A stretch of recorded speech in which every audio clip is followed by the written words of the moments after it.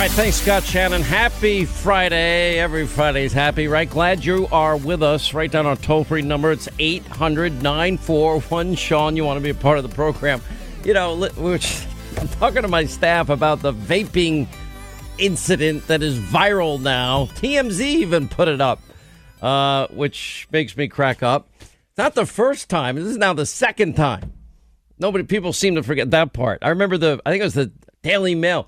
They had frame by frame by frame in that case. And I go, uh-oh. I wasn't paying attention. I was reading something, and I had my IFB half out.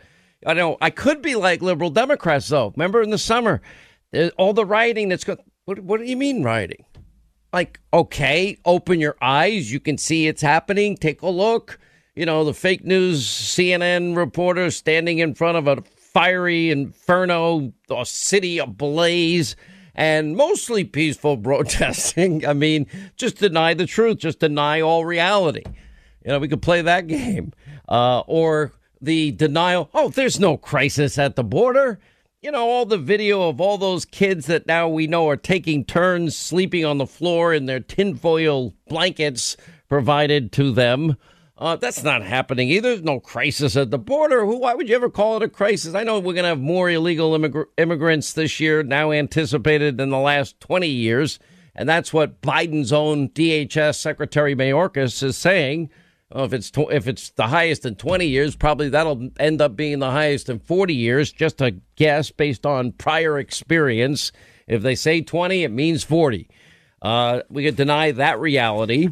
Never forget the fake news MSDNC reporter during the riots. You know, again, they're mostly peaceful protesting going on around here. They're in the Chop Chaz Autonomous Summer of Love Spaghetti Potluck Dinner Zone. And they say, mostly peaceful people. And the guy goes, no, this is not peaceful. We're not here for peace. Woo. Oh, okay. Kind of chasing the guy around in a circle. Unbelievable. All right, let me just deal with this issue. If you haven't seen it yet, it's on Hannity.com. Joe Biden going up the stairs, Air Force One. He fell not once, not twice, and the third time he trips and falls. I tell you, there was one moment there. It looked like he hit his head pretty hard to me. But I don't know. Yeah, he had an event later. I don't know. I didn't get to watch because I'm busy prepping for the program. I didn't get to watch the whole thing, nor do I really want to. My great team on radio and TV, they'll tell me, oh, yeah, another flub today, another flub here, another flub there. We have flubs everywhere. Like yesterday, President Harris. I'm like, oh, boy, here we go again. We believe that speed and efficiency must be matched with fairness and equity. Now, when President Harris and I took a virtual tour of a vaccination center in Arizona not long ago. You know, I'm going to say something, and some of you might get mad at me, but I'm willing to take the heat. That's what I do. I have to be honest at all times. I actually am beginning to feel sorry for Joe Biden. And I'm saying this sincerely, but I'm also beginning to worry about the country. And before we get to any of this, because the media mob's going to do what they always do. Hannity, read his teleprompter almost perfectly for 15 minutes. And there you're saying he looks weak and frail and he's struggling cognitively. He's got note cards everywhere he goes. The fluffball interview with Georgie Stephanopoulos, they cut out the part where he said, I carry these cards with me. They actually cut it out. And we pressured them. We were putting pressure. Well, give us an answer. Why did you cut it out? And they said, well, no, we're putting it up on the website any moment now. I think they might have put it up since then. And we'll probably show you tonight. But before we even get started on this, you need to understand here that, you know, all of these questions of age, they brought up about Ronald Reagan regularly. It was the age question. That's what it was. The mob, the media then, you know, the Sam Donaldsons of the world, Mr. President, did you trade arms for hostages? And Reagan would cup his ear, walk to Marine One, and act like he didn't hear it. Maybe he didn't hear it. I think he had lost hearing later in life. Like anybody that does any broadcasting had been a broadcaster at some point in his career. And then it was the same with John McCain. But it was also the same with Donald Trump. This is how recent this is. In June of 2020, New York Toilet Paper Times, a column questioning Trump's health. Remember the walk down the ramp in the rain at West Point? Now, I actually went in and asked questions about that. I said, okay, what was the deal with the ramp? Because I've been around Donald Trump. No Donald Trump. Donald Trump has the energy of 100 guys that are 30 years younger. And there's no issues involving his mental alertness, mental acuity, nor does he look weak or frail. But what happened was, and I don't know why they should have set it up differently, it was a rainy day, it was a wet ramp, and he had slippery shoes on. It's that simple. Under those circumstances, like, for example, I've been in New York City, and if I have my, nice shoes on, which I rarely wear, and you try to walk in slush, ice, and snow, and just, whoa, you're slipping and sliding all over the place, depending on what kind of shoes you have. You have rubber-soled shoes, you're not going to have the problem. You have sneakers, you're not going to have a problem. So there was so much brought up as it relates to Trump's health after the walk down the ramp. Trump's halting walk down ramp raises new health questions. That was the New York Times. And then the Atlantic in September 2020, their article, How Trump Masks His Incoherence. Really? Have they done the story about Joe yet? Newsweek, November 30th, 2017. Joe Scarborough, our buddy, claiming that Trump was in early stage dementia. Has he ever said that about Joe? Anyway, firing back at Trump on the air. He's, someone during the campaign, close to the campaign, told me, a close source, that he had early stage dementia.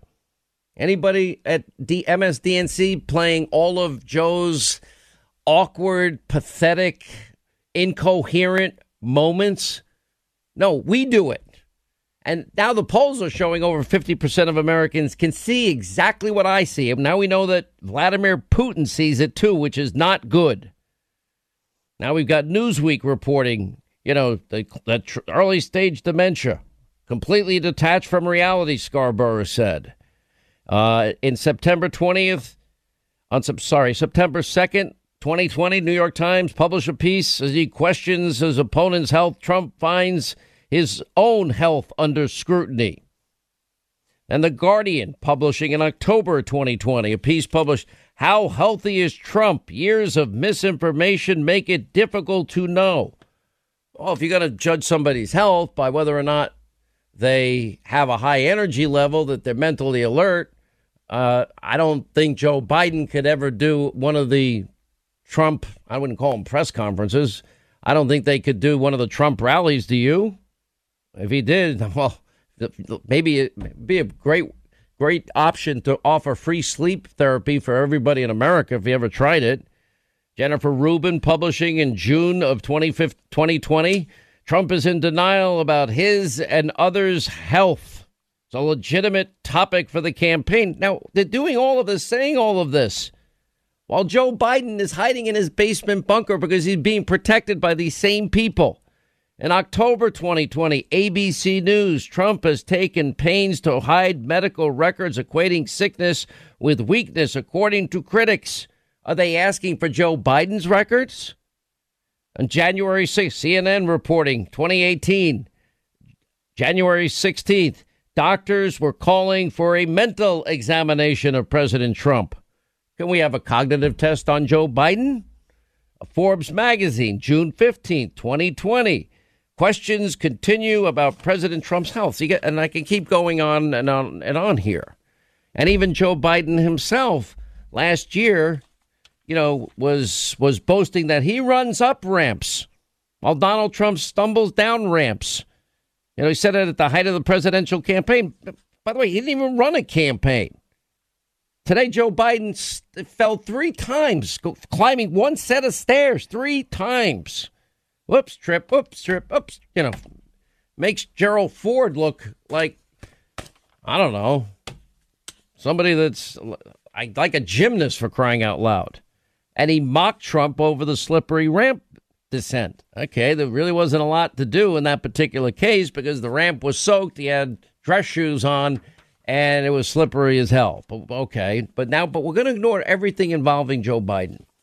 I'll tell you what's scary here and sad here, because there's no way that the people around Joe Biden don't see what more than half of the American people are willing to say. Now, the mob and the media can protect Joe. The Democrats can protect Joe. Big tech can protect Joe and protect Hunter, and they can hide information.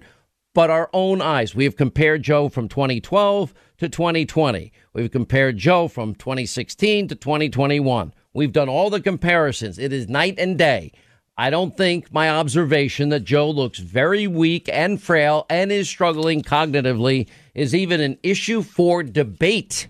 And we've got all the tape that we can play over and over again to show that he's struggling cognitively.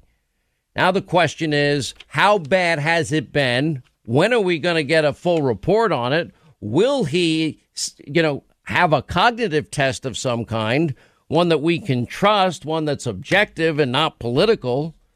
And I'll tell you, the Biden blitz, as they're calling this, is not working out very well for any of them.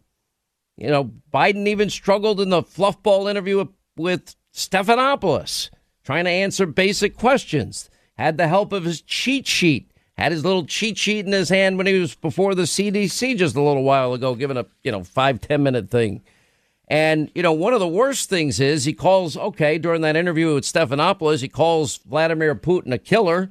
By the way, I actually agree with him. Putin's a hostile actor. Russia, a hostile regime. China, hostile regime. President Xi, hostile actor. The mullahs in Iran that he's trying to pressure South Korea to give $7 billion to. Hostile regime. Hostile mullahs. Kim Jong-un, North Korea, hostile regime, hostile actor. So what does Putin do? Well, he then turns it on Joe, basically says, yeah, you're a murderer. Let's debate it. The same interview. Putin responds, challenging Biden to a debate. I don't want to put this off for long. I want to relax a little this weekend, so maybe we could do it tomorrow, meaning today, or Monday. We're ready at any time convenient for the American side. Now, why is Vladimir Putin immediately calling for a debate with Joe Biden? What have I been saying? They've been studying Joe Biden. Now, they're not influenced by the media mob in America. Trust me, they don't care what they say. They've got their own observations. And they're facing the reality now that most of America is facing, is you've got somebody that is physically weak and frail and is struggling cognitively. And here's the dangerous part. All of America's enemies, all of the world's hostile regimes, all of these hostile actors, they're all seeing what over 50% of the American people see. And I would even argue it's probably closer to 100. And that is everything we've been telling you. And I don't think that's a good thing for the country because of the hostile actors. This is an evil world with evil regimes and evil actors. And that's why you can't have a candidate be allowed to hide in their basement bunker.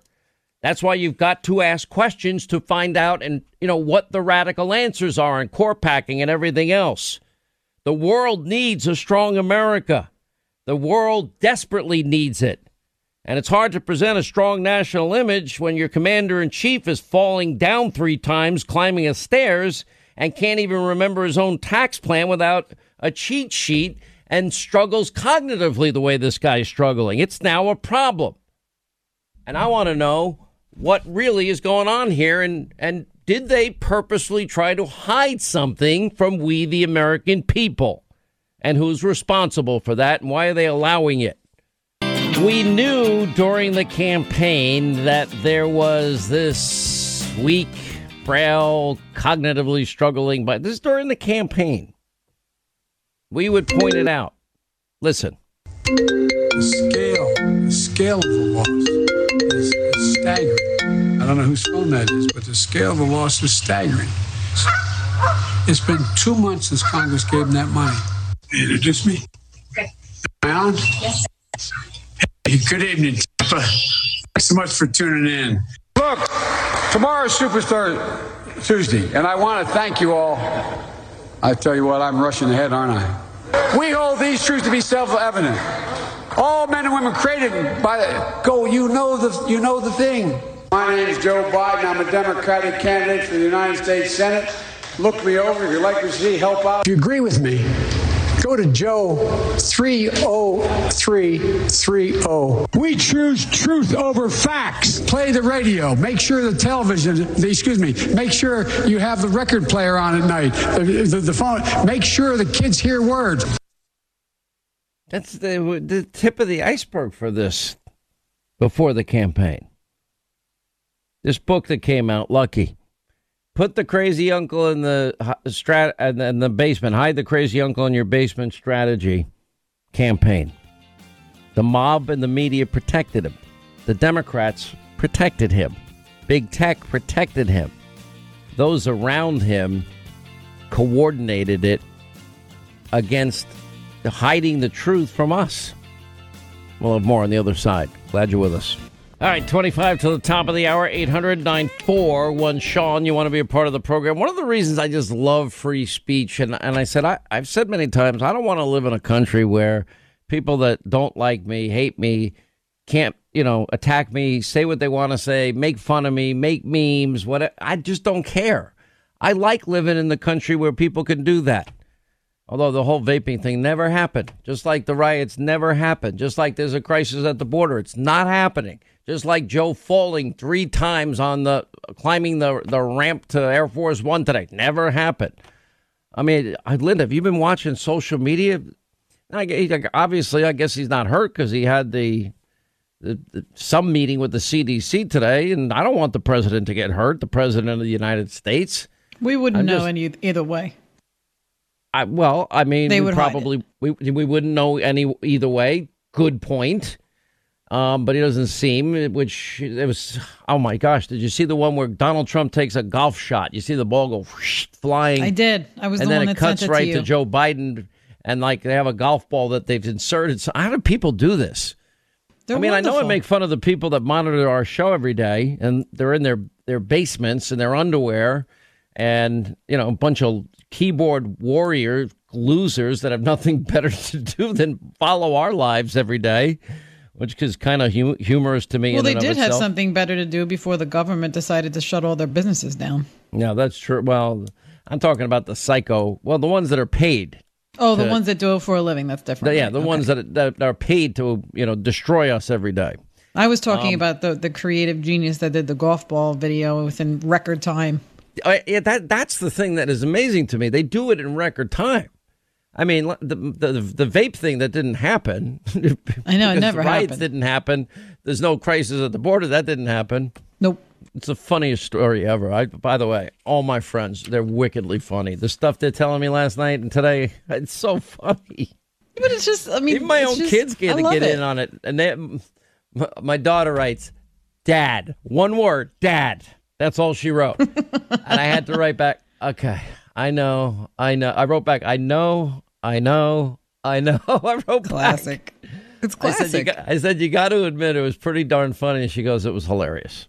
It is hilarious. And the scarier part is that we're spending more time talking about that in our media than anything else. Not us. I mean, but we could talk about it. No, not me and you, but I just mean Yeah, the country. I've looked across all of the media sites today, and you're very popular. Does anyone remember Jewel as an advertiser on this program? Yes. Don't forget that part. Good grief. But anyway, my daughter's like, maybe they'll make bar stools again, Dad. And I'm like, they could always hope. There's no measure of success. Last year we set a record that probably will never be beaten again. The highest rated, most viewers ever to a cable news show in the history of all of cable news. We set the record last year. We beat Bill O'Reilly. We haven't brought that up with him. We should bring that up. Yeah, I'm sure he would love to hear about that. Oh, he doesn't care. So, you think the simple man cares about things like that? Is that what you're suggesting? I mean, I don't think so. Republicans, we have a work ethic. We like to be the best. We're not lazy liberals, copying other people's work. That's true. A lot of people copy our work. So, Oh, by the way, when somebody copies Mark Levin, and by the way, they do. Oh, my gosh. You hear that, idiot? He didn't even get it right. He's so funny. He cracks me up. So anyway, I just played, going to the break, I played Joe Biden during the campaign. Now, there's a serious side of this thing. And I'm not lying. I know people won't believe me when I say, I watched this today. I'm like, oh, my gosh. I kind of feel sorry for this guy. You see how hard it is for Joe to even read a teleprompter. You can feel the tension even in a fluffball Georgie Stephanopoulos, probably given the questions, topics, interview. And I brought my card and they'll edit that part out for him and so on and so forth. But, let's just go back to last month. But then there's a part of me that is mad because there are people around him that know. Why didn't anyone step in and say, you know what? I don't think this is a good idea. At some point, does anyone in his circle care about him? And I'm raising that question because I do believe that this hide your crazy uncle in the basement bunker strategy, as that book Lucky says, is exactly what they did. But I also think that, look how long he disappeared before a debate. It disappeared. And what was happening is never-ending preparation every second he could. Lots and lots of rest. I'm sure lots of coffee and whatever energy drink he happens to like.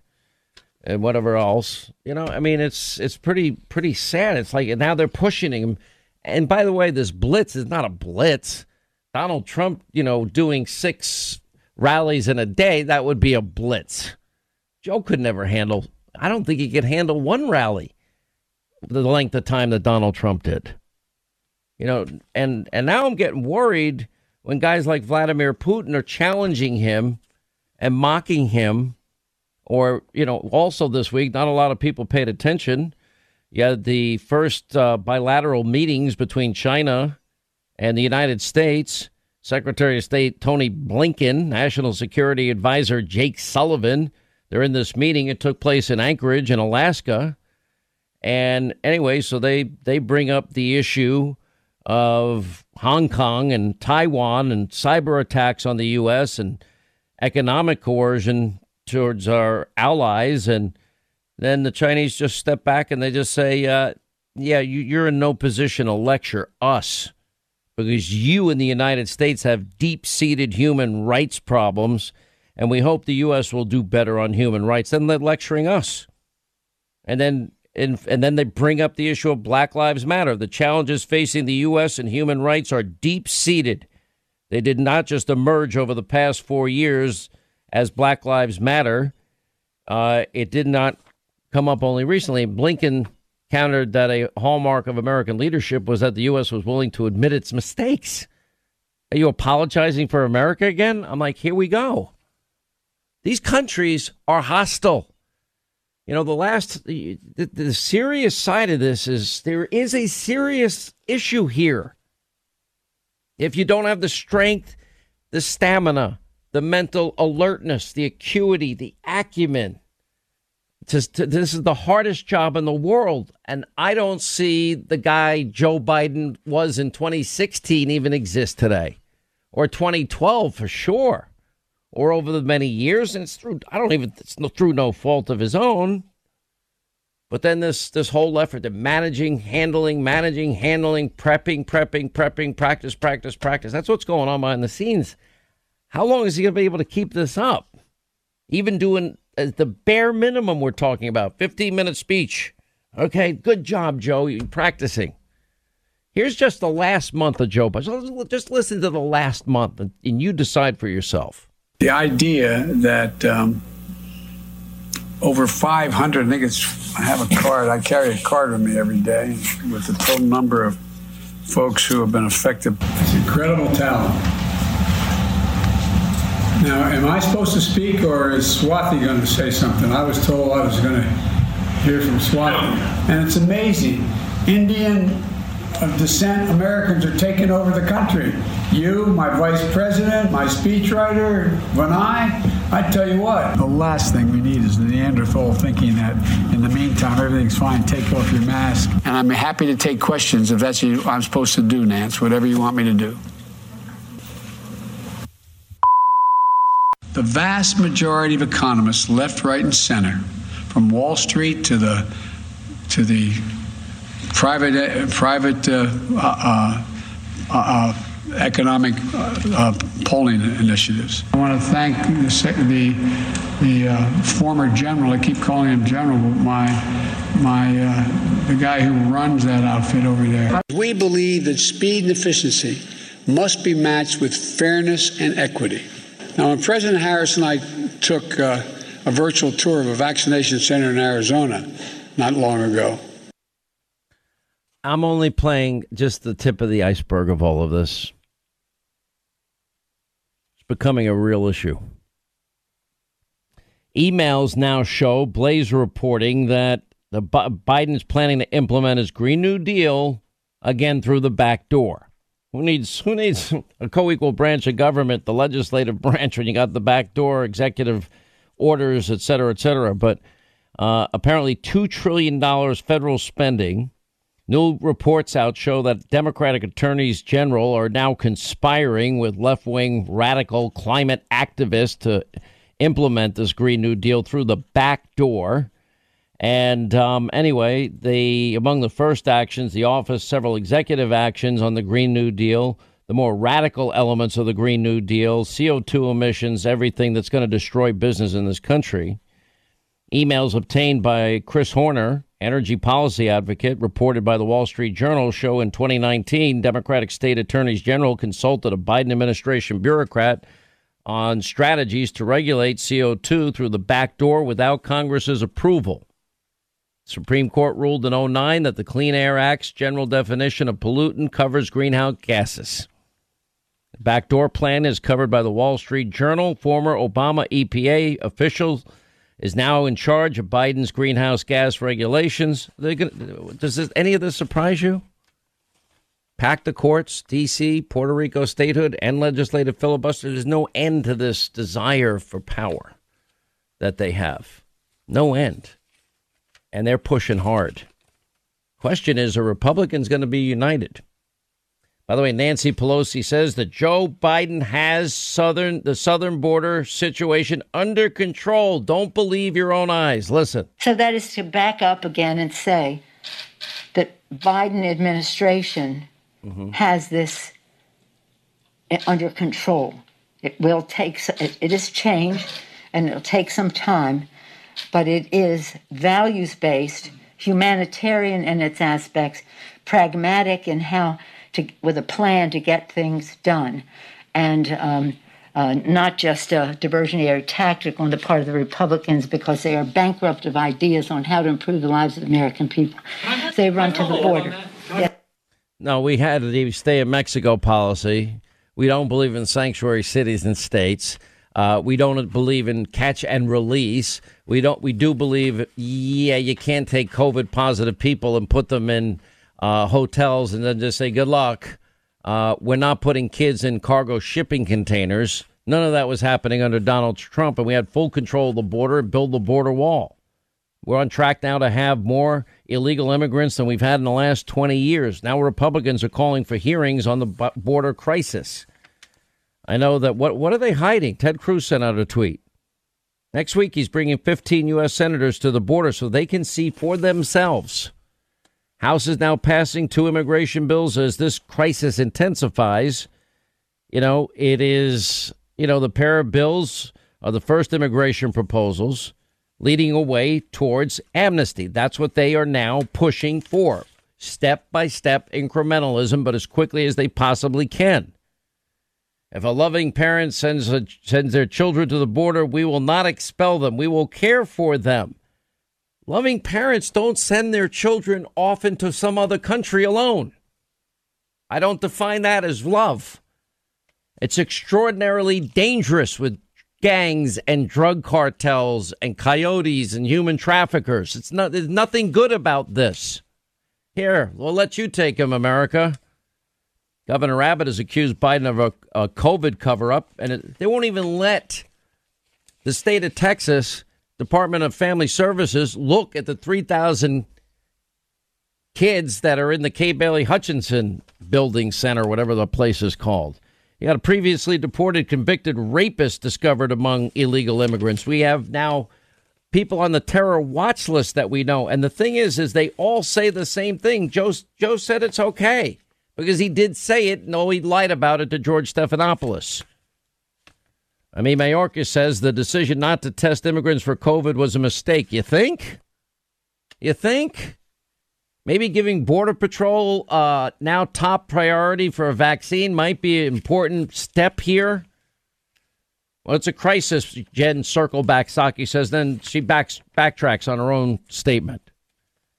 This is Biden's policies have caused it all. But they'll lie to you and say, oh, no, Donald Trump did this. No, Donald Trump did not do this. We'll talk to Greg Murphy later. He thinks we ought to send the National Guard troops at the Capitol to the border. I don't think he's wrong. You have 9 GOP members voted for the DACA amnesty with the Democrats. You got 5 Democrats. They're even voting allowing even illegal immigrants that they've determined are members of gangs. We're not even putting those controls on things, according to a report I saw in Breitbart. Right, hour 2, Sean Hannity Show, 800-941-SEAN. You want to be a part of the program? Yeah, well, 3 falls in a row, but it didn't happen. The riots over the summer, they're not riots. What are you talking about? It's mostly peaceful. There's a fire behind me. That didn't happen either. Me vaping on TV? What are you talking about? That didn't happen. What you mean? You really thought you saw something that you didn't see? I mean, that's how insane this all is. It's crazy. But anyway, we'll get back to all of this. 800-941-SEAN is our number. Crisis on the border? There's no crisis. Jen Psaki admits there's a crisis and then backtracks. There's no crisis. You can listen to her. The vaccine was given. Were there expectations set with the Mexicans that they helped deal with the situation on the border? There have been expectations set outside of unrelated to any vaccine doses or requests for them that they would be partners in dealing with the crisis on the border. You said crisis on the border was that a challenges on the border? Okay, but so that doesn't reflect any change in administration's view of things. Nope. Okay. Yeah, we have Linda Sanchez out there saying it's not appropriate for journalists to be in migrant children facilities. What, we're not going to allow Texas and Family Protective Services into the Kay Bailey Hutchinson Center where 3,000 immigrant children are being housed. We're not allowed to look. The cargo shipping containers, we can't get a look inside them either. The kids sleeping on the floor, no social distancing, taking turns sleeping on the floor with their tinfoil blankets. Oh, we're not allowed to look at that either? Are you serious? Listen. All of our reporters down there have been asking nonstop to get into these facilities where Alejandro Mayorkas just said are not meant for children, the CBP facilities. Are you concerned at the lack of transparency from the administration not allowing any journalists inside? I will tell you that under the Trump administration, members of Congress were not allowed inside these facilities. So if the press is not allowed inside, it doesn't, that just doesn't mean anything now. Respectfully, Congresswoman, I mean, clearly you were upset about that lack of transparency. Are you concerned about this lack of transparency? Sure. Well, again, when you have numbers in the numbers that we see, and we have facilities that are appropriate for children, but because of COVID protocols, you can't fill them to capacity. You have to have social distancing. They're trying to process children as quickly as they can. And no, these detention facilities at the border were not meant for children. Children are meant to be in licensed facilities, but because of the numbers and because of the social distancing that's required, they are doing the best that they can. And I don't necessarily think that it's appropriate for journalists to be inside centers that are not permanent places for children, that children are not placed there permanently. They're processed out of those facilities as quickly as possible and as quickly as the facilities will allow.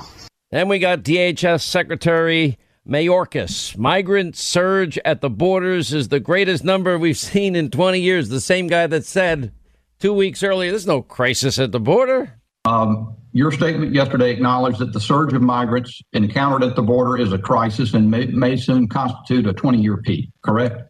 Congressman, I believe my language was, in fact, that the numbers that we are seeing could be the greatest if, in fact, they materialize as they are trending. It could be the largest numbers we have seen in 20 years. You know, I got criticized this week saying, well, Hannity's saying, well, how much is this going to cost? Okay, the largest influx of illegal immigrants in the country during a pandemic, 17 million Americans out of work, pink slips going out left, right, and sideways for the entire energy sector, and I'm not allowed to ask. And then, of course, now we see the human traffickers, the drug traffickers, the gangs, the cartels. You know, they're operating more freely than ever because our Border Patrol, they're a little too busy dealing with all of the undocumented, unaccompanied minors and every other distraction. And we have, yes, even people on the terrorist watch list crossing the border. Oh, there's not a crisis on the border. What are you talking about? Hannity, you didn't vape on TV. Uh-oh. I guess I kind of did. Anyway, joining us now is Congressman Greg Murphy, North Carolina's 3rd District, Vice Chair of the GOP Doctors Caucus. He introduced a bill this week. It's called the Guard Our Border Act, and that would reassign National Guardsmen who are scheduled to go to D.C. and send them to the border to help address the real crisis there. Anyway, Congressman, welcome back to the program. How are you, sir? I'm doing well. I hope you are. I'm doing great. All right. So our eyes can see, just like we saw riots in the summer, but we have the media mob, Democrats, saying we're not seeing what we're seeing. We see what's happening at the border. We see Joe Biden weak and frail and struggling cognitively and falling 3 times today. Your thoughts, sir? Well, our National Guard, the whole reason they were ever incepted was to help with domestic crises and to be pulled up in times of national need. What happened on January 6th was a tragedy. It was a national tragedy. And, rightfully so, tensions and alarms went up. However, the 10-foot razor wire that Dictator Pelosi has put forward with 2,300 National Guard now here guarding something that's only a political maneuver whatsoever. There is, as the Capitol Police well state, there is no credible threat here. So you have the brave men and women who have sacrificed time away from home, standing around here literally doing nothing. There is no crisis in D.C. The only crisis is at our southern border because Joe Biden has opened up the door. He has let, as you pointed out, the drug cartels now are able to do so much because the attention has now been turned to unaccompanied minors and everyone else. So I'll tell you what we do, what we should be doing in America. Let's use our resources smartly.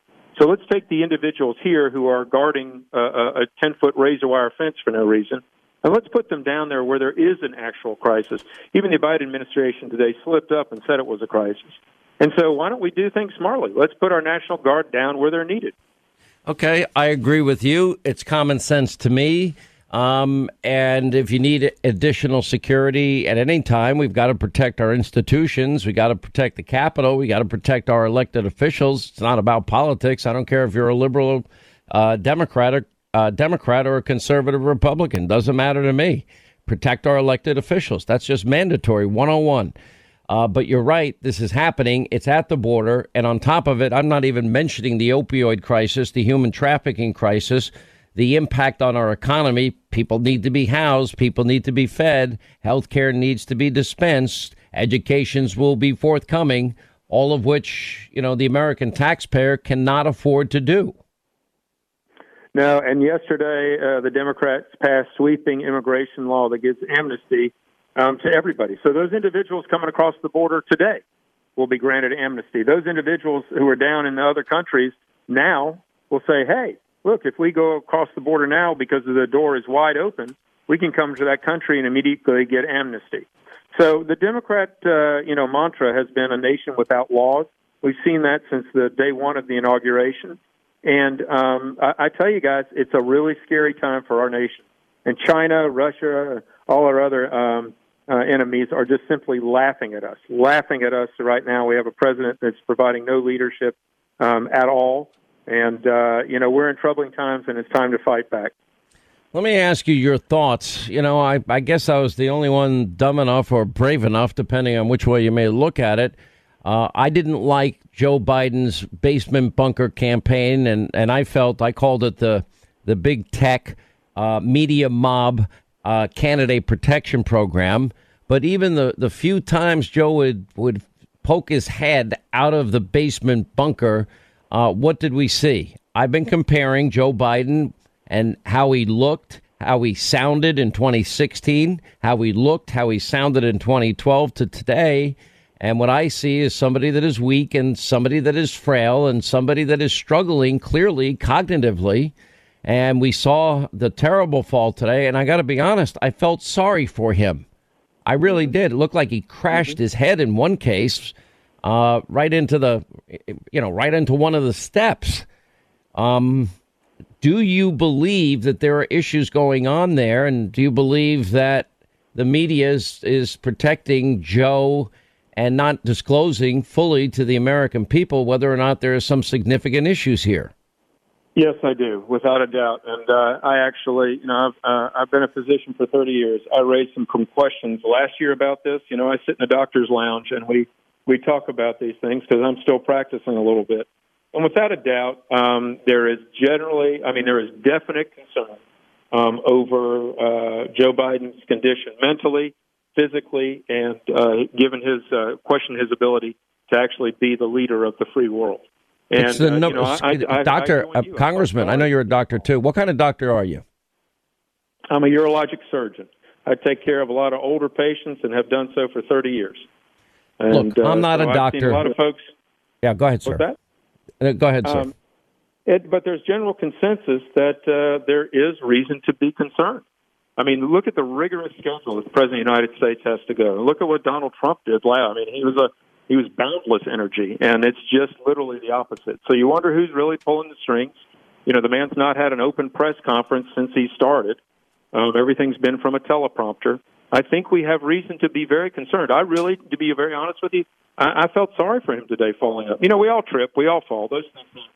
But when you fall in a 78-year-old, that has a lot more consequences. So, I don't know. Did it look to you the way it did to me? As you pointed out during the campaign, they're trying to hide him now. It looked like he hit his head. I mean, it didn't fall once; he fell 3 times. Yeah. I couldn't get a good angle on it, so I only saw the video one time. I felt sorry for the guy, I really did. But I did too. One thing to feel sorry for a guy, another one to be the leader of the free world.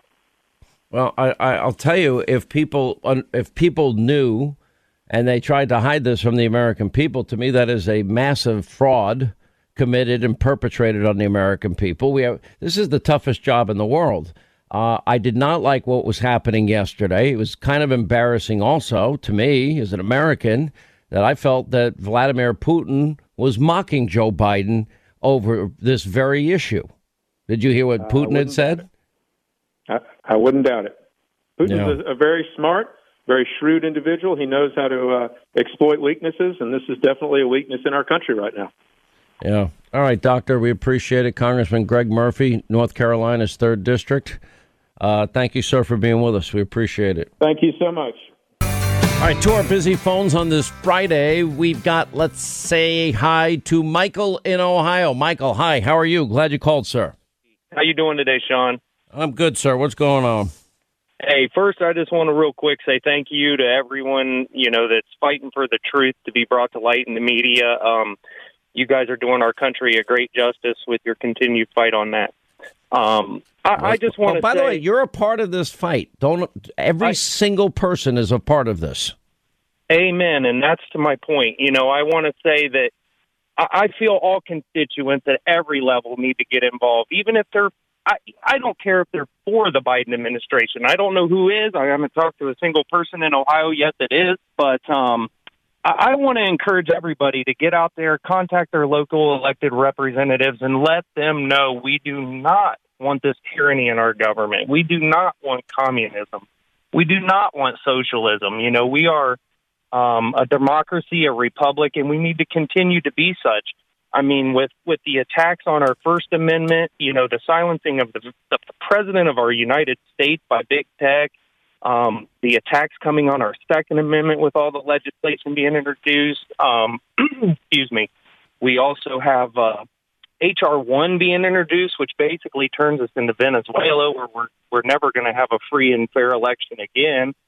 So I just encourage everyone to do their due diligence, stay educated like our forefathers asked us to, and continue to protect this republic by means of civil discourse. All you got to do is have a civil conversation. Call an elected representative. I know it's hard. I do it every day. I've called Sherrod Brown every day to leave a message and ask him, please, Sherrod Brown, be a hero. You can be the deciding vote in a House, a Senate that's separated 50-50. One senator can stand up on the Democratic side and stand for unity in our nation like Joe Biden called for through his campaign. And I hate to tell you, I don't put a lot of faith in it. The amount of pressure being brought to bear on every Democrat is beyond anything we'd understand. I wish they did have the strength, the backbone, the principle to do so. Well, but time will tell. I'm not going to put my faith in it, I'll tell you that. But anyway, my friend, God bless you. Good call. We'll have a lot more calls coming up as the program unfolds here today. When we come back, we'll get to your calls straight ahead. Final half hour, 800-941-SEAN. You want to be a part of the program as we continue. All right, 25 to the top of the hour. Happy Friday. Thank you for being with us. 800-941-SEAN. You want to be a part of the program. I haven't given Linda, now it never happened. I see all the trending Hannity vapes on TV, but that didn't happen. The riots didn't happen. What we see at the border isn't happening. What are you talking about? Why are they making this up? It's so strange. Exactly. I mean, you would think they saw it with their own eyes and thought that they could trust that. I'm like, this is really strange. Why does America think that they should believe what they're seeing? I mean, clearly the Biden administration does not see any crisis at the border. Therefore, anything we're seeing is not true. So that whole thing of you vaping on camera, it just never happened. Uh-oh. That never happened either. Never happened. And you saying, uh-oh, that never happened. That never. Absolutely not. Didn't it's funny. And obviously, we're having some fun here. It's like my favorite thing that I can't say it any better than what you watch and see with your own eyes is fake news CNN, MSDNC. You see a reporter, behind him, and it looks like the whole city is an inferno. It's an inferno. And he's reporting, and it says at the bottom, mostly peaceful protesting. Mostly peaceful. It's ridiculous. Here's the even more scary part, if I may. The reporting on your vaping has taken front page news across many platforms today. I know. 5-year-old crossing the border alone, doesn't even know how full vocabulary, doesn't know how to walk across the street by himself, crossing the border. That's not what you can't see that. We can't get into the actual facilities holding these children. We can't see anything. Full transparency. No, we can't see that. By the way, full transparency, it's not. There's no crisis at the border. Linda, what are you talking about? See, this is my problem again, thinking that I'm seeing things. There are no kids in cargo shipping containers. All the overcrowding, kids taking shifts to sleep on the floor with the tinfoil blankets. What are you talking about? You're making insanity. It up. Unbelievable. I really do need to get to an optician. Something's going on. No, an optician and a psychiatrist to straighten all this out. Clearly. I mean, I got one letter saying, it's so disappointing to see you do this. And I'm like, I've been doing it for years. So people are so high and mighty. I just can't. I really can't. I'm like, what do you want? I don't know. Why don't you move out of that glass house before you start throwing stones? I will say my daughter is mature. The first time I got busted on TV for this. Some really funny videos came out of that. Oh my gosh, they're hilarious. I'm laughing at it like everyone else. My phone blows up, and oh no, here we go. I just started cracking up with all my friends, and they're all being all wise asses, and they're all taking shots. They're all taking their turns, and even Laura last night with the water. Oh my gosh, it's hilarious! It was so funny. But she was right. That's just people being real. Like, oh, you mean he puts on his reading glasses to read notes and he's texting his producer what he wants to do next and he's having a smoke? Yeah, that happens. That's called real life. It's called real life. And you know what's you can only buy 4 pods of Juuls now. 4 cartridge boxes. That's it. They limit them. You can't. I'm surprised you can buy it all. You can't get salt. You can't get soft drinks. You can't get anything. Nothing. It's like, good grief. Unbelievable. All right. Let's go to Paul is in California, the United Socialist Utopia that is now recalling Gavin Newsom. Hey, sir, how are you? Glad you called. Happy Friday. Hey, Sean. That's a pretty good way to put it. Absolutely. First off, thanks for your support of law enforcement, 35-year veteran in multiple counties. And thank you, by the way. You guys have a hard job. Yeah, and that's kind of what I called two things. The thing at the border frustrates me because, I've done my share of child abuses and some violent sexual predator cases, and, watching it, and not to get sidetracked on that, but you already have an overwhelmed law enforcement system in Southern California. You have some outstanding men and women still saying yes to the profession, which I'm at the end. I'm semi-retired, and I don't know if I'd still say yes. I probably would, but these kids are still jumping in. I have family members that are still saying yes to the military, still saying yes to very busy San Bernardino County, LA County agencies, and they're still smiling. And what I was going to say is the fact that, back even when I was working prostitution, a lot of these people are trafficked, and a lot of them are from south of the border, and a lot of them are exploited. And we're that. Hey, Paul, it's not just prostitution. We're talking about young children. We're talking about pedophile rings and human trafficking of children for sexual exploitation, destroying the souls of innocent kids. And when I look at it as a grandparent with kids that age, it both breaks my heart. But here's the hard thing. Somebody's going to have to intervene, and it'll fall on those cities. It'll fall on those counties, those deputy sheriffs, the brave men and women that are still out there pushing around a black and white, which I don't do very much anymore.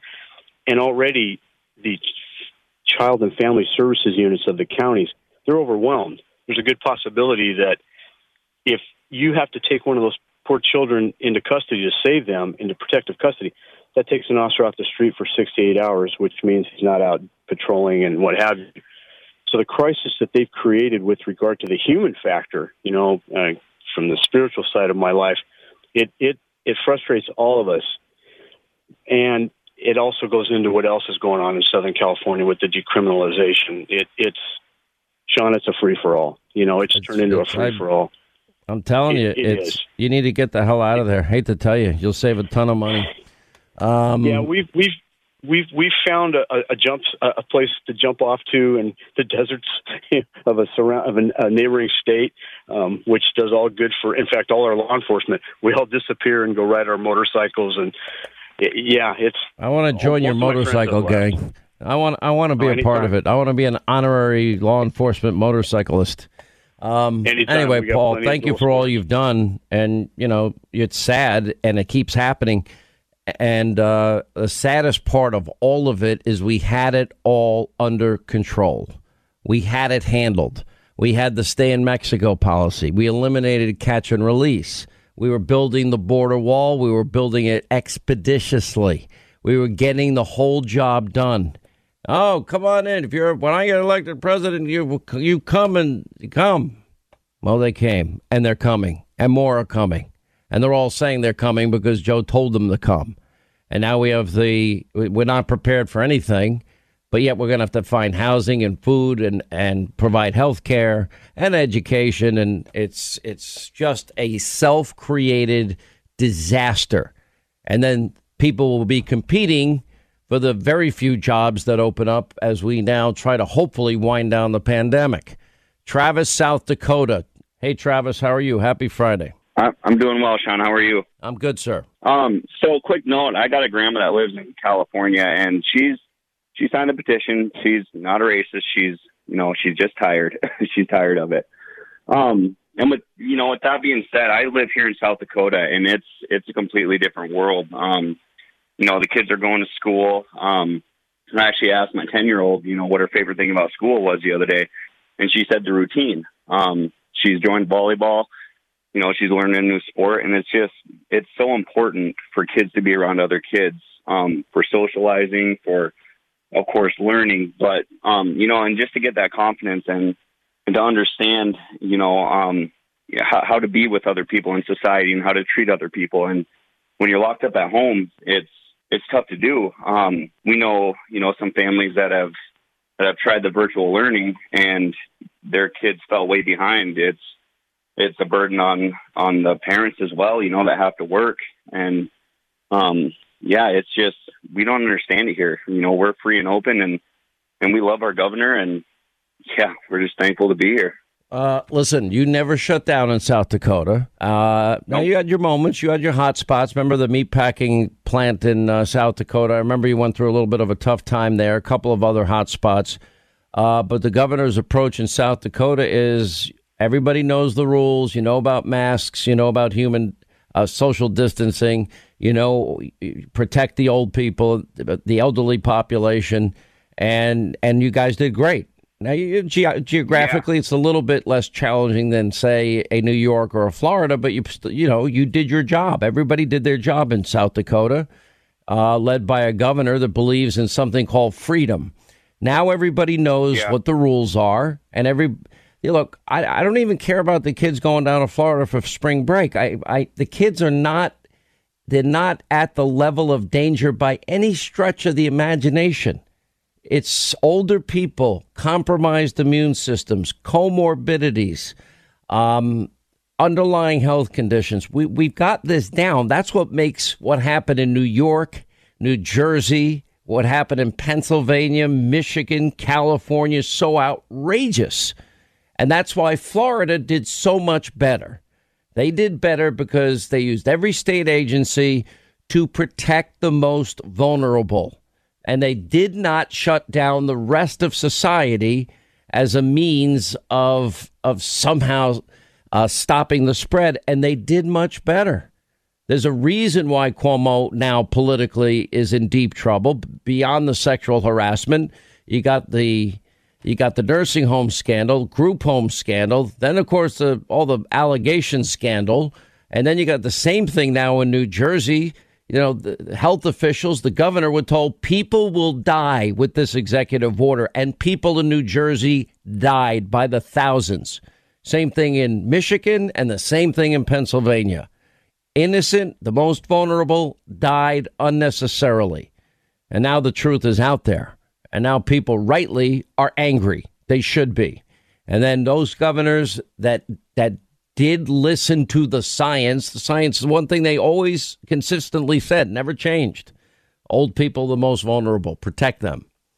Back to our phones as we now say hi to James is in Washington. Hey, James, how are you? Thank you for joining us. Happy Friday. Good. How you doing? I'm good, sir. Yeah. Well, I put on a green uniform every day I go to work. You're Border Patrol. Yeah. Or I'm sheriff. on the north. Now, you say you put on a green uniform every day. I'm assuming Border Patrol. Am I right or wrong? That is correct. All right. Some sheriffs wear green uniforms. Just saying. Oh, yeah, that's true. I didn't think about that. I would have to say the collective morale in the area I'm in went, from a decent high to lower than low with, the events of January 20th and the signings of the executive orders. Some things people don't think about is they're sending hundreds of agents from the northern border down to the southern border to help out with the crisis that was created. I mean, it took Trump 2.5 years to get it under control, and he had it under control. And in less than 30 minutes, it went to a big disaster. It's that quick, and I happen to know, I've been over the years, until Donald Trump solved the problem, when I stopped going to the border, I'd been down there 14 times. I've been on ride-alongs. I've been up on helicopters, on boats, on horseback, on all-terrain vehicle, on foot with Border Patrol guys. I've watched people get arrested. I've seen the tunnels built. I've seen the drug warehouses. I've seen it all. I've been there when gang members were arrested. The guys that I know that do your job, they're willing to put their lives at risk. They want to get the human traffickers, especially of young children. They want to get the drug smugglers. They want to stop the cartels, and they want to stop the gangs. They don't want to be managing this massive influx of children because Joe Biden has shifted the policies. And I can imagine that they're all frustrated because I'd be frustrated. Absolutely. Huge frustrations. And like I said, they're sending people down a month at a time. So, they talk about separation of families down there. Oh, they're separating families up here, too.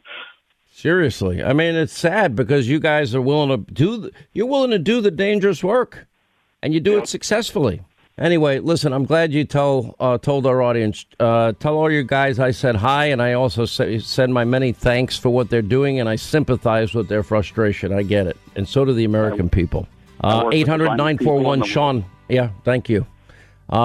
Investigative reporter, justthenews.com, editor-in-chief, John Solomon. Where do you hear his new deep state news? We have not given up. We're still following, but it's every day it gets worse than ever. Corroborates everything we had reported. Straight ahead. Coming up next, our final news roundup and information overload hour. All right, news roundup, information overload hour. Thank you, Scott Shannon. Happy Friday to everybody. We'll get to more of your calls at the bottom of the hour.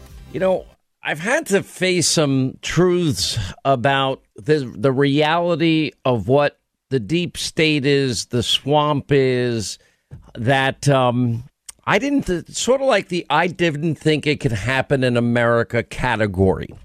Let me give you a couple of quick examples here. I never thought that America would get so bad that you'd have big tech, media mob, Democrats literally coordinating to hide a presidential candidate in a basement bunker, answers next to no questions whatsoever, and get away with it. I would think that there's somebody in the media that says, we got to ask this guy questions. Where does he stand on all of these issues? We were talking about court packing and ending the legislative filibuster and D.C. and Puerto Rico statehood and in the use of executive orders and overreach, et cetera.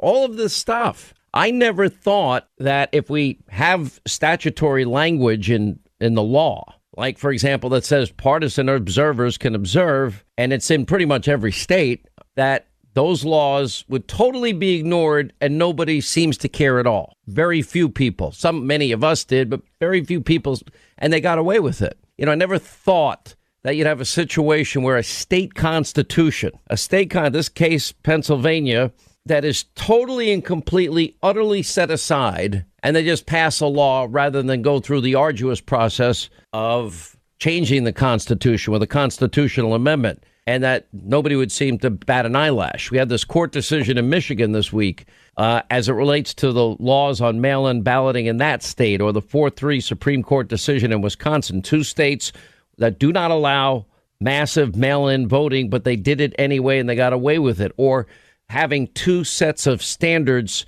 for voting, one by mail, one in person. In person, you have you have to have voter ID. In person, you have a signature verification system that is in a state database. This is Georgia, but you don't need it if you're doing a mail-in ballot. And things like this.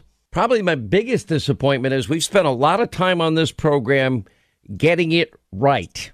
The things that we talked about regarding the deep state, we got right. And our incredible ensemble cast, our incredible staff.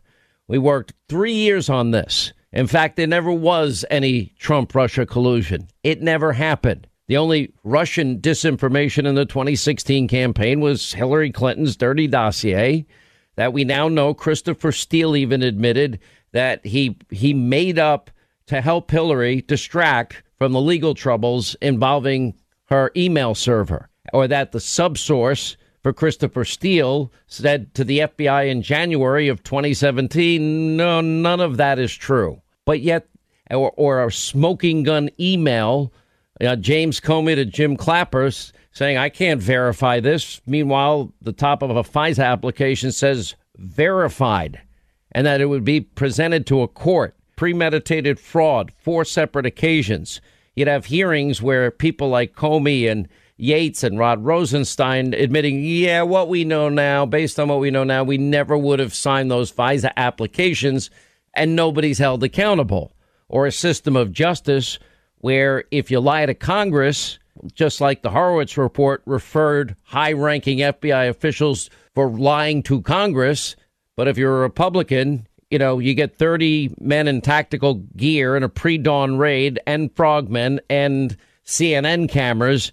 And literally, they want to put you in jail for the rest of your life. I never thought we'd have a dual justice system like that.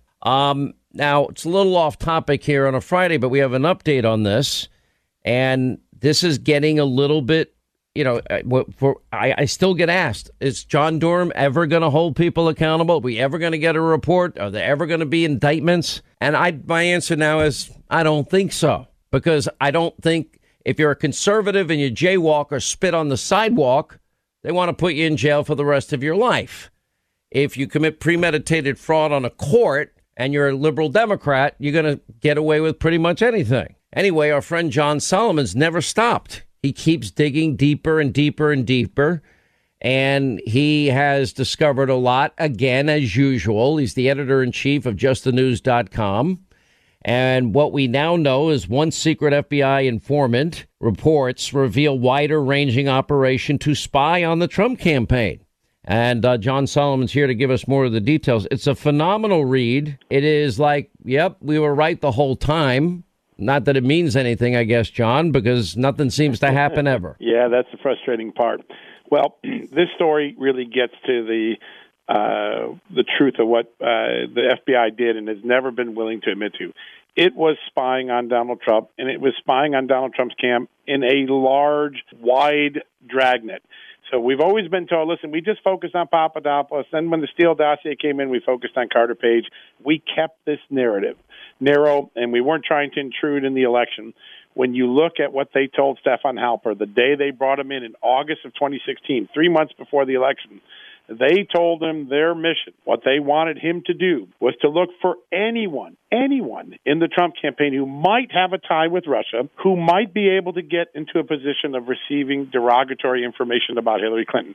Think about that. First off, anyone isn't narrow. Secondly, any connection to Russia, whether lawful or not lawful, they should be looking at only unlawful connections to Russia. And third, what is it the business of the FBI to be worried about whether Donald Trump got dirt on Hillary Clinton? That's a political issue, not a criminal issue. And then you go through the Halper reports and you see they're not asking just about Papadopoulos and Carter Page. They're asking about Jeff Sessions, and they're asking about many other executives, Mike Flynn, Sam Clovis. They are doing a wide sweep fishing. They're fishing. FISA's and counterintelligence investigations were not designed to be fishing expeditions. They're supposed to be narrowly targeted, civil liberty protecting. I took all these documents. I went to the former intelligence chief of the FBI, the guy that worked for Robert Mueller when Robert Mueller was the FBI director, and this is what he said. He said, this was unlawful. This investigation was unlawful. It wasn't properly predicated. It's a fishing expedition. And the only explanation I can come up with for why it went on and continued all these years in the absence of evidence is there was political bias, political intention inside the FBI. That's from a G-man. That's how important these documents are. Okay, and now the course is, I know you have a ton of sources. Why don't you just give us a little bit more detail? Because Halper provided significant exculpatory evidence to the FBI, including the transcripts of conversations he recorded with targeted Trump advisors. And we knew this happened with Papadopoulos. Remember, Papadopoulos had said, no, nobody's talking to the Russians. And if they did, I would consider that treason. But yet they still went after this kid and put him in jail for 2 weeks. Halper records Carter Page denying in August, before they ever went to the FISA court. He brings Carter Page to his farm in Northern Virginia, and he starts asking Carter Page, did you meet with these two Russians? He keeps asking him time and again. These are the two Russians that Christopher Steele claimed Carter Page was meeting with. And Carter Page says, no, I don't even know these guys. I never met with them. I don't have that level of access. They then go 2 months later, don't tell the court that, and instead said, we have good reason to believe that Carter Page met with these two Russians. They knowingly and willfully lied. In fact, Stefan Halper's information as it relates to Papadopoulos and Carter Page particularly was some of the most damning evidence of innocence, that this investigation should never have gone forward, and all of it was kept from the court. Now, next week, we're going to be talking about Stefan Halper again. I'm going to break a big story next week, new declassified documents that show when it came to Stefan Halper and Michael Flynn, the FBI determined early on that some allegations and information that Stefan Halper gave them was inaccurate, erroneous, and yet they continued to use the allegation as a basis to investigate Michael Flynn. When you see what the FBI was writing and telling itself internally, people will be floored that Michael Flynn ever came under investigation, because these documents show they knew the original allegation was false. So we're gonna get to that next week. What did I say the whole time? The biggest abuse of power, corruption scandal in American history. You were right. And we were all right. Let me go back to a moment when Doug Collins questioned Robert Mueller, and I want to get your reaction to this. Is it true, the evidence gathered during your investigation, given the questions that you have just answered, is it true the evidence gathered during your investigation did not establish that the president was involved in the underlying crime related to Russian election interference as stated in Volume 1, page 7? We found insufficient evidence of the president's culpability. So that would be a yes. Pardon? That would be a yes. Yes. Thank you. Isn't it true the evidence did not establish that the president or those close to him were involved in the charged Russian computer hacking or active measure conspiracies, or that the president otherwise had unlawful relationships with any Russian official? Volume 2, page 76, correct? I leave the answer to our report. So as a yes. Is that any true your investigation did not establish that members of the Trump campaign conspired or coordinated with Russian government in the election interference activity? Volume 1, page 2, Volume 1, page 173. Thank you. Yes. Yes, thank you. Your reaction to that, and the irony is Hillary paid for a Russian disinformation dossier that became the basis to spy on the Trump campaign and presidency. If the Mueller investigation had done its work well, it would have been looking at Hillary Clinton for conspiring with Russian sources and a foreign source by the name of Christopher Steele. But they didn't look that direction. It was a one-sided direction. But when I hear that, I'm reminded of one of the most explosive documents that came out last year. FBI agent William Barnett. He was one of Mueller's main guys that worked on Flynn and other things. And he testified to the Justice Department last September. We got these documents very quickly, right after it happened. He said, we never had any evidence of collusion, ever. Not at any point in the investigation did they have evidence of collusion. And then he said, really what the FBI and the Mueller team was doing was playing a bad game of Clue. Put two people in the same room and say, aha, we have collusion. That was the FBI agent mocking his own agency, saying, we did the most awful investigation you ever saw. It was a joke. But when you hear Mueller kind of stumble over his words and try to be careful and lawyerly, the FBI agent who worked right under him, William Barnett, said, listen, I'm going to be straight with you. We never, ever had any evidence of collusion. And yet the American people and Donald Trump went through 3 years of hell. It's unreal. All right, as we continue, John Solomon with us. Latest information. He's never given up. I give him so much credit. Editor-in-chief, investigative reporter, justthenews.com. Whatever happened? Now, remember when the Comey to Brennan email was discovered very late, obviously, at the end of the Trump presidency? And he says, yeah, I can't verify any of this. Wasn't that email after he had already sworn to the FISA court that it was verified, and prior to him swearing twice more to the FISA court that, in fact, it's verified and true? Yes, it is. January 12th.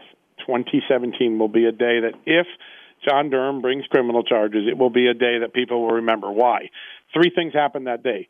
James Comey signed the first renewal of the FISA warrant saying, I affirm the information in here is verified, including the stuff about Christopher Steele. That same day, he writes James Clapper and says, we've not been able to sufficiently verify anything in the Steele campaign. And then that same day, the CIA comes in and says, hey, guess what, fellas? We've now confirmed some of the information in the Steele dossier is not only wrong, unverifiable, it came from Russian intelligence as a disinformation campaign. That same day, all three things happened. And you have to ask yourself, how could any lawman, go ahead and go to the FISA court when you just learned those two things? You had to knowingly and willfully mislead the court because you knew what you were about to say to the court wasn't true. The CIA was telling you it wasn't true. So I think January 12th, 2017 will be a day that lives in infamy if and when the Durham investigation ends with more accountability. Do your sources have any idea what the hell Durham is even doing? Yes. And what's taking so long? And do you believe that the people that we know did all of these things will be held to account? I don't know. Nobody knows whether he's going to file charges or not. But I will tell you something I affirmed a couple of weeks ago. I've got it from multiple sources. A central senior FBI official who worked in the inner circle of James Comey, between James Comey and Andrew McCabe and Peter Strzok and Lisa Page, began cooperating a few months ago. He's become critical to John Durham's investigation. The delays, some of it was COVID, as we said, but there have been grand jury subpoena fights where witnesses are trying to fight having to turn over evidence, and that's what's delayed John Durham. But right now, they're at the final stages. I'm told that they've made a lot of progress. They've won some of these grand jury subpoena cases, and this cooperating witness, who was very senior in the FBI, don't know his identity, have some guesses, but this senior FBI official has provided really valuable information to understand the mindset and intentions of people like James Comey, Andrew McCabe. Is Peter one potential person Bill Priestap? Well, he's certainly one that they ought to be looking at. I don't think he's the cooperating witness. I think it's someone else. All right. Well, John, you've done phenomenal work the whole time. Look forward to Thanks, Sean. the next step. I'm not going to give up. And then one day, America's going to realize by not having equal justice and application of our laws, just how damaging this is to the foundation of this country. I wish I wasn't saying that, but it's all true. John Solomon, justthenews.com. Thank you for being with us. Great work, as always. Sean. Have a good weekend. All right, 25 till the top of the hour on this Friday. More of your calls coming up, 800-941-SEAN. I want to tell you about a lawsuit now in the U.S. District Court for the District of Maryland. I saw this in the Federalist, Northern Division, and alleging that the county in the state has an improper election scheme that violates the 14th and First Amendments to the Constitution. Now, it says Howard County's school board's election process is something out of the movie Election. You ever see that with Reese Witherspoon? Anyway, put that aside. Public Interest Legal Foundation President J. Christian Adams says children in Howard County are given more political power over educational policy than the adults. You can't make this up.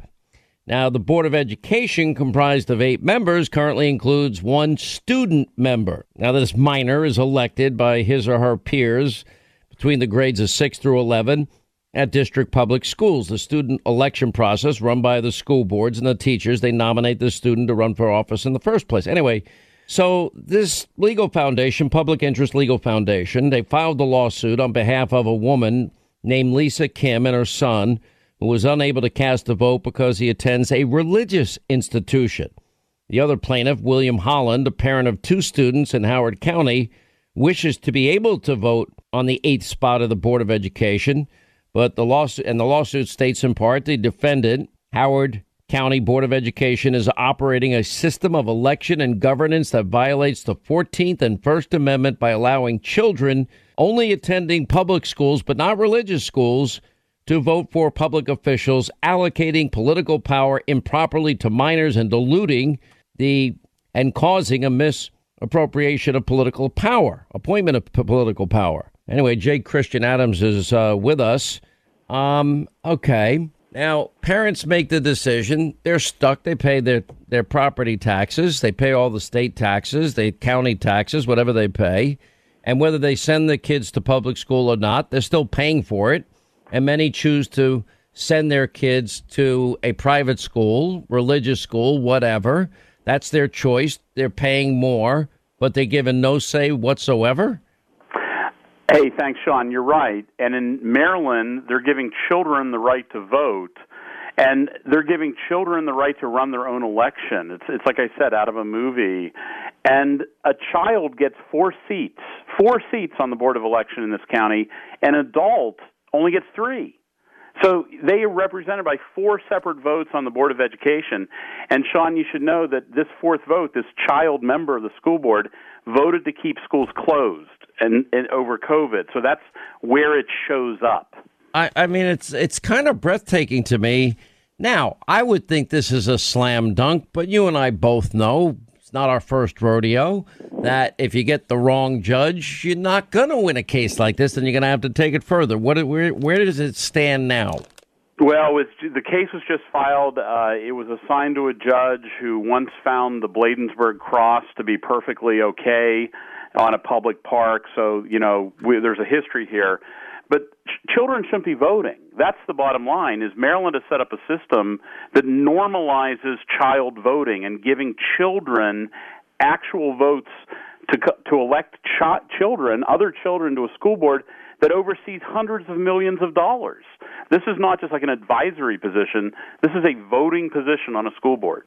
I mean, it's pretty unbelievable. I would think it's a slam dunk, but I can't predict anything in any court system today. I mean, you know, I don't know if you noticed with H.R. 1, the Democrats literally as part of that bill, which I would argue is unconstitutional in many ways, usurping constitutional authority, state legislatures, putting that aside, and allowing felons to vote, no voter identification whatsoever, massive mail-in voting would lend itself to zero confidence or integrity, I think, in any election moving forward. And, you know, so I look at the move, but they also built in court shopping. Yeah, if you want to file a constitutional challenge, you'll have to use the D.C. District Court of Appeals. I'm like, really? Now you're going to tell us where we filed the lawsuit? Oh, okay. Your reaction? Yeah, not only rigs the election, it rigs the litigation. But, Sean, H.R. 1 that you just mentioned also has child voting registration provisions. So this is part of a national trend to normalize the voting age at 16 years old. Of course, in Maryland, in the lawsuit, they vote in sixth grade. It's not just 16-year-olds. It's 11-year-olds who are electing school board members in Maryland. Let me ask you, how do other cities and other school districts prevent this nightmare from happening? Well, the first thing we got to do is you have to win the lawsuit. I mean, if you're a kid in Catholic school, you're not getting a vote for this, or a religious school, even though the Howard County School Board does things for those schools, like they have busing agreements and so forth. Or if you're an adult living in Howard County, you only get 3 seats, but the kid next door to you who goes to the public schools, who's 18 years old still, he gets 4 seats on the board just because he is a kid. It's insane. It's upside down world. And so what we have to do is we have to say that is, you know, when I was at the Justice Department in the voting section, if we had political power being apportioned this way, at least under the Bush administration or Trump, we would have swept in there and filed lawsuits because this malapportions political power and gives power to children. Well, look, between the unholy alliance with Democrats and the teachers' unions and their, you know, whacked out radical socialist beliefs, we're going to let anybody. Why don't we just do the same thing in prisons? Why don't we let the prisoners control the boards there, too? And they can vote into things that they want. All right, J. Christian Adams, keep us up to speed. Appreciate it. Thanks, Sean. By the way, there's a story I saw in the Blaze this week I didn't get to. Baltimore High School. Student made it to senior year, passing 3 classes only. Grade point average 0.13. The district has been investigating the school since 2019. The principal and assistant principal placed on paid administrative leave to the tune of $365,000 so far. I mean, you can't make this up. I mean, I think they're the second highest per capita per student spending with the worst results. 13 public high schools. Not a single kid is proficient in reading and math. It's unreal. All right, let's get to our busy phones. Let us say hi to Cornelius in Georgia. Sean Hannity Show. Hey, Cornelius, how are you? Hey, Hannity, how are you, man? I'm so glad I got through.